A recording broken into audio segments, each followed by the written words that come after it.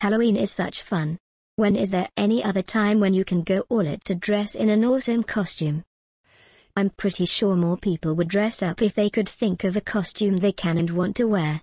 If you want to dress up, whether for the first time or just need some inspo, there are 5 things to consider before choosing an edgy Halloween costume. Stay tuned with this episode. It's almost that time again. That time of year where people inevitably make bad decisions in the name of trying to be funny. Okay, fine, that happens every day on the internet. In real life though, we seem to reach peak asshole around Halloween. If you need a costume, you fall into one of 3 categories. You want it to be easy, you want to look hot, or you want to be clever. I'm talking to those of you in Group 3, and some of you in Group 2. Pay attention. Do not sacrifice your desire to be noticed for your God-given common sense. Halloween is one of the few times during the year where figuring what cape to wear doesn't sound silly. Whether you're young or just young at heart, finding the right Halloween costumes can be a big deal for a variety of reasons. Getting a costume for your child's trick-or-treating adventures, or an office party isn't always as easy as it seems. You need to keep certain factors in mind when shopping for that perfect costume. Many traditions are celebrated around the world. Most people, especially children, love it when it is Halloween. Many people get to have lots of fun making scary figures, giving out candy, and wearing costumes. Although to some people it may be easy to find the costume, others have a hard time. Several factors will be experimental in helping you choose an ideal Halloween costume. Each person will have a costume they will prefer, and the article will be crucial in guiding you to make the right choice. Here are tips you should consider. What is your style? The first factor you should consider is the things you like. There are many themes you can choose when making or buying a Halloween costume. It is essential to note that each person will have the style they prefer. You need to ask yourself if you would like a sexy, funny, or scary costume. You can never go wrong if you choose a costume based on what you feel comfortable wearing. It is essential to be creative when looking for a costume. You can think of things you wear daily and convert one item into a costume. You can even consider custom capes with your initials. Also, ensure that you consider the color of your custom. 2. What is your budget? The second factor you should consider is the amount of money you want to spend on a custom.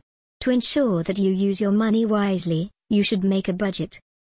You will find out that some Halloween costumes are expensive while others are cheap. Expensive costumes tend to have more details and are of high quality.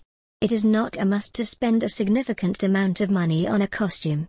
Many stores will offer discounts and promotions on Halloween costumes, and you can look for such stores if you are short on cash. You can also use gift cards and coupons. 3. Does it commodify someone's marginalization? The obvious example is the now infamous Caitlyn Jenner costume. A petition to stop the costumes sale has earned tens of thousands of signatures. Jenner herself is making the best of it. In an interview with Matt Lauer, she says she doesn't think it's transphobic, and feels like she's in on the joke. The thing is, Jenner doesn't speak for all trans people. One indigenous person saying they're fine with sexy Pocahontas costumes doesn't make it okay for a bunch of white people to start wearing them. Halloween costumes that pillage a frequently marginalized group for a joke or an aesthetic are offsides. This would include your sexy Pocahontas, your geisha costumes, and basically any country's traditional dress that isn't actually a part of your heritage. Also, no fat suits. 4. Does it make someone's pain a punchline? Probably the best example of this is last year's Ray and Janae Rice costume. Rice is the pro football player whose contract was terminated after video surfaced showing what appeared to be him punching his wife Janae in an elevator. If your costume requires capitalizing on someone's distress, pain, or personal destruction to be funny, it's not okay. In other words, it will always be too soon to dress up as Jihadi John. Be funnier. 5. Does it require context if someone happens to take a picture of you?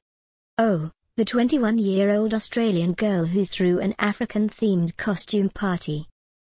She says she plans to go to Africa to teach English, and never intended to offend.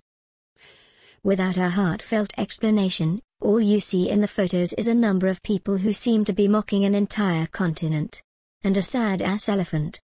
If a picture of your costume happens to end up on Insta, and without the benefit of your explanation it's, completely racist and ignorant, maybe go another direction. 6. Get creative or consider using makeup instead of a mask. But check the makeup packaging for an expiration date. Many manufacturers add antibacterial ingredients to makeup. But these ingredients are less effective after expiration and can cause skin irritation. And if your costume requires glasses to complete the look, use empty frames. 7. Choose sensible silhouettes. A pair of glittering glass slippers might be essential Cinderella footwear. But she won't do much dancing at the ball with blisters or a twisted ankle. Keep footwear sensible. Well-fitting, low-heeled shoes are your best bet for a safe, comfortable Halloween. To make them extra special, cover them with glitter for a princess-perfect shine. 8. Be careful with swords, wands and flying broomsticks. This is a case where flimsy is a good thing. Look for accessories that are soft and flexible. If your little swashbuckler must carry a sword, make it a sponge or thin plastic one that will bend should the child fall. Keep in mind many schools ban weapons with costumes. 9. Pick a theme everyone in the family can be excited about. For geeky parents, it's easy to get caught up in picking costumes that are from your fandoms, or would look super cool. Trust me, I get it. I have uttered the phrase "we're running out of good Hobbit years" every October since 2013. But it's important to keep in mind that no matter how cute they look in those fake hairy feet, your kids are more than adorable props. These are the costumes they'll wear trick-or-treating, in Halloween parades, maybe even to school. They need to feel excited and confident about what they're wearing, not apathetic, confused, or, worst of all, embarrassed. So make it fun. Get the whole family brainstorming about the characters, books, shows, or movies that you all love. Resist the urge to overrule your kids if they just can't seem to muster up enough excitement about your great idea, and really listen to their suggestions and concerns. 10. Think outside the box. It's easy to consider only pre-established groups of characters when trying to come up with a group costume, but don't limit yourself. If there's no specific group your whole family loves, what about a unifying theme? Fairy tale characters, superheroes, aliens. The possibilities are endless. And you don't even have to tie yourself to actual characters. Inanimate objects are fair game too, and can inspire some of the best objects. So let your imagination fly free, and don't be afraid to dress up as a mushroom, or a pocket watch, or a hat, or anything else that fits your theme and sets you apart. 11. Does it involve blackface? Just stop now. There are lots of edgy, current events costumes that aren't covered by this list. Be Kim Davis in a prison jumpsuit. Be Megyn Kelly covered in blood. That one raises a feminist issue and makes fun of Donald Trump. I'm going as Nicole Arbour. I spout bullshit 365 days a year. I can surely add a blonde wig, make some stupid faces, and call it a costume. 12. Does a costume fit the environment? Village mentality propels the species forward. It's never too early for our kids to develop empathy or think of how their choices affect others. If they'll be around small children on Halloween, siblings, family friends, cousins, it's nice to consider how the younger ones might feel about a bloodthirsty zombie or axe murderer. Is there a compromise? Is it possible to go without the mask or scary accessories when the littles are around, but wear it later when trick-or-treating with like-minded peers? Knowing your audience is a life skill that will come in handy, might as well hone it early. Thanks for listening.